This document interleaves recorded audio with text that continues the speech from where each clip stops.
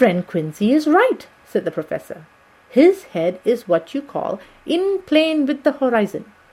It is a difficult thing that we go to do, and we do not want no peoples to watch us, if so it may."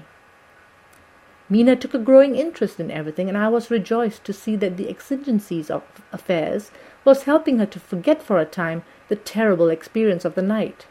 She was very, very pale, almost ghastly, and so thin that her lips were drawn away, showing her teeth in somewhat of prominence. I did not mention this last, lest it should give her needless pain, but it made my blood run cold in my veins to think of what had occurred with poor Lucy when the Count had sucked her blood. As yet there was no sign of the teeth growing sharper, but the time was as yet short, and there was time for fear. When we came to the discussion of the sequence of our efforts and of the disposition of our forces, there were new sources of doubt.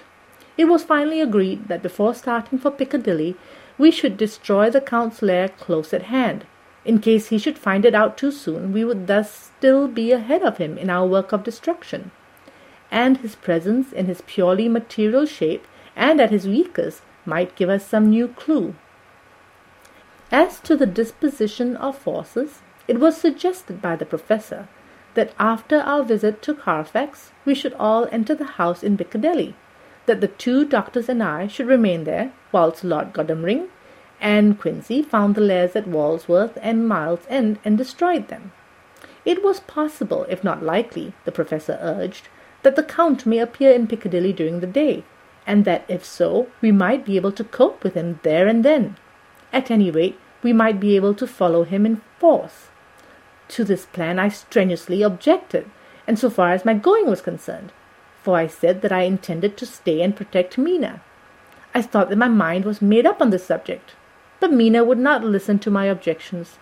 She said that might be some law matter in which I could be useful, that amongst the Count's papers might be some clue which I could understand out of my experience in Transylvania, and that, as it was, all the strength we could muster was required to cope with the Count's extraordinary power. I had to give in, for Mina's resolution was fixed. She said that it was the last hope for her that we should all work together. "As for me," she said, "I have no fear.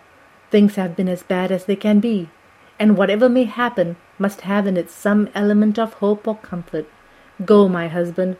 God can, if he wishes it, guard me as well alone as with any one present."